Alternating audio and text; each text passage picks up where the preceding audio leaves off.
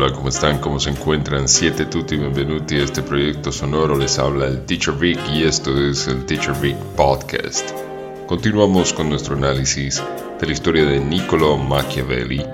En el episodio anterior estábamos explorando los orígenes del autor fiorentino y en este episodio vamos a explorar las razones por las cuales su obra más reconocida, Il Principe, ha llegado hasta nuestros días y se ha convertido en una pieza fundamental en la arquitectura de los estados modernos.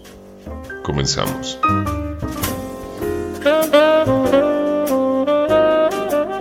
Partimos entendiendo que Niccolò Machiavelli nunca vio su obra publicada en vida. Después de circular durante años en forma manuscrita, luego en una edición impresa en latín y todavía se llamaba Sobre los Principados, aún no había adquirido el título con el que le conocemos hoy, su obra finalmente apareció en italiano en el año 1532, solo para ser puesto en el índice de libros prohibidos del Papa Pablo VI en 1559. Esto debido a la recomendación del cardenal inglés Reginald Pole, quien sostuvo que la obra de Machiavelli, tal como estaba escrito por el dedo de Satanás. La obra de Il Principe fue en gran parte responsable de la decisión del rey Enrique VIII de Inglaterra de fundar la iglesia anglicana lejos de Roma.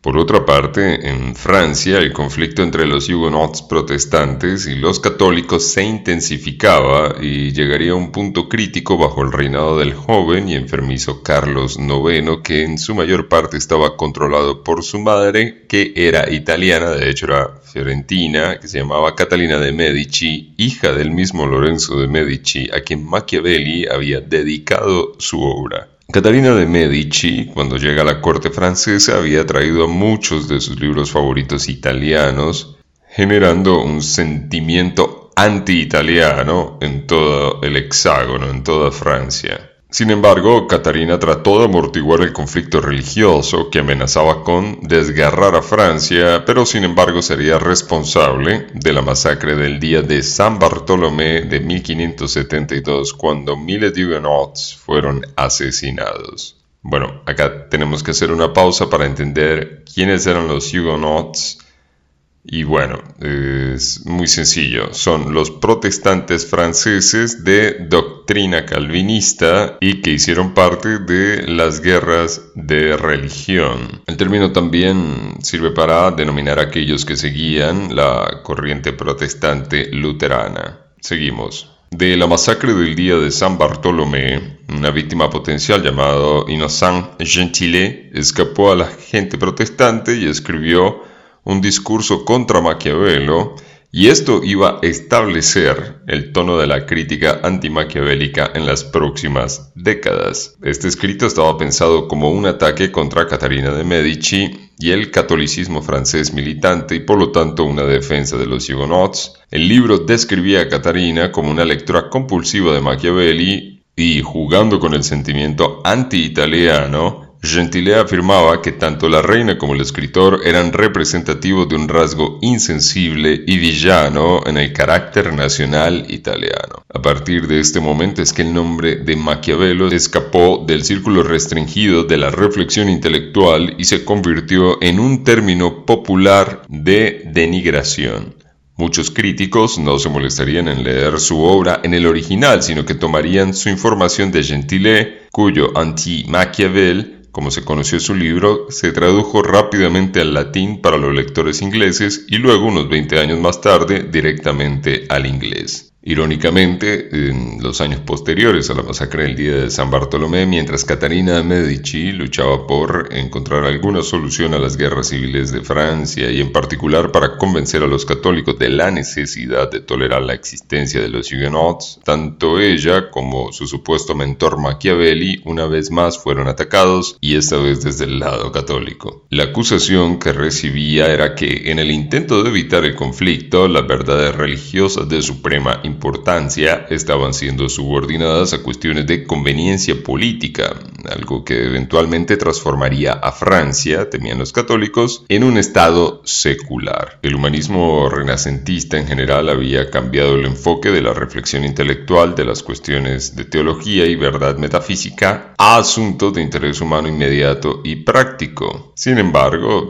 en general siempre se ha hablado de la superioridad última de los asuntos religiosos y los escritores han evitado sugerir que podría haber una profunda incompatibilidad entre sistemas de valores rivales. Es perfectamente posible ser un buen cristiano y un líder político eficaz. Machiavelli, por el contrario, dejó claro que, tal como él lo veía, los principios cristianos y el liderazgo político efectivo no siempre eran compatibles. Esto no fue, como afirmaban sus críticos, que Machiavelli rechazara de plano todos los valores éticos, como la fuerza, la unidad y la independencia de un pueblo y un estado, ciertamente constituían objetivos por los que valía la pena luchar, pero tales objetivos no siempre pueden lograrse sin abandonar los principios cristianos. Estos eran dos sistemas de valores que estaban en desacuerdo. Y bueno, Machiavelli no parecía estar preocupado por esto, es más, lo tomó como una verdad evidente. Los principios cristianos eran admirables a sus ojos, pero no aplicables a los políticos en ciertas circunstancias. La idea de que todo el comportamiento humano podía evaluarse en relación con un conjunto de valores era ingenua y utópica. Ahora, yéndonos más atrás, el autor romano Séneca había establecido hace mucho tiempo una tradición en el drama trágico que presentaba a un tirano malvado y calculador que no se detendría ante nada para captar todo el poder que pudiera. Y el teatro italiano renacentista había actualizado este tipo de villano con elementos de Machiavelli. Transformaron entonces a este personaje en un cortesano sin escrúpulos que disfruta del cálculo perverso y la crueldad. Fue a partir de este modelo que el teatro inglés desarrolló sus interminables manifestaciones del pícaro tortuoso que administra venenos con aplomo y nunca está sin una daga debajo de su capa.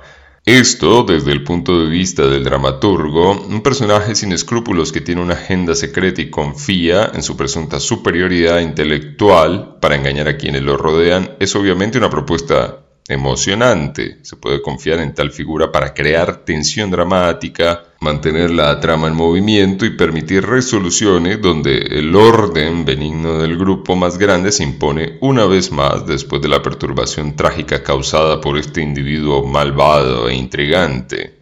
En la representación teatral, más allá de una repulsión superficial que el público siente hacia tal personaje, también hay una corriente subterránea de emoción ante la idea de que podría ser posible tomar la vida completamente en las manos, manipular a las personas y las circunstancias a voluntad propia, y a su vez perseguir los objetivos egoístas sin pensar en los códigos morales o la condenación eterna. En este sentido, el villano maquiavélico mira hacia lo peor del individualismo moderno. Y en gran medida, sin duda, fue esta identificación del nombre de Machiavelli con todo lo que era malo lo que mantuvo al príncipe impreso y garantizó que, a pesar de la prohibición papal, fuese ampliamente leído. A medida que el cristianismo medieval y la escolástica se hundieron en el pasado y la ciencia y la razón hicieron sus avances lentos, a menudo no deseados, a medida que Europa se acostumbró al cisma religioso y a las versiones competitivas de la verdad, la pregunta primordial para cualquier gobernante moderno inevitablemente se convirtió en ¿cómo puedo convencer a la gente de que tengo un derecho legítimo y razonable a tener el poder y gobernar? Entonces vemos que el nombre de Machiavelli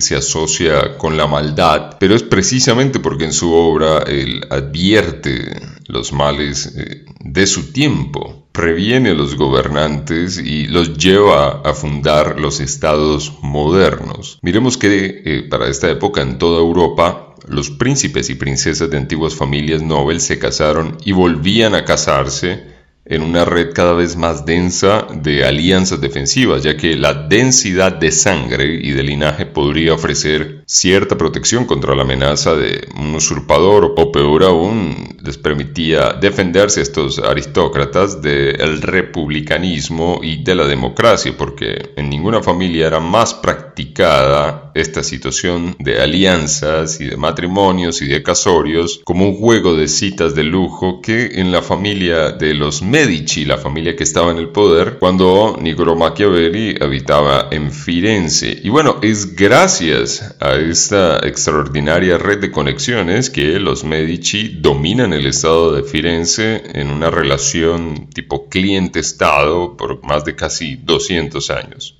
Ahora, en el contexto europeo también, desde París hasta Madrid y hasta Nápoles, la corte se volvió mucho más fina, las estatuas y los monumentos se volvieron más pomposos y todo esto era una farsa real, solemne y colorida, como si la gente pudiera de alguna manera deslumbrarse al creer que un rey o un duque realmente tenía derecho a gobernar únicamente por el linaje de su sangre. Pero el afán de dominio no se quedaba allí. Los gobernantes de Europa también trabajaron duro para poner un halo alrededor de sus cabezas coronadas para parecer religiosos y a toda costa para defender la fe, sintiendo que esto también reforzaría su posición y desviaría la atención del misterio de sus privilegios.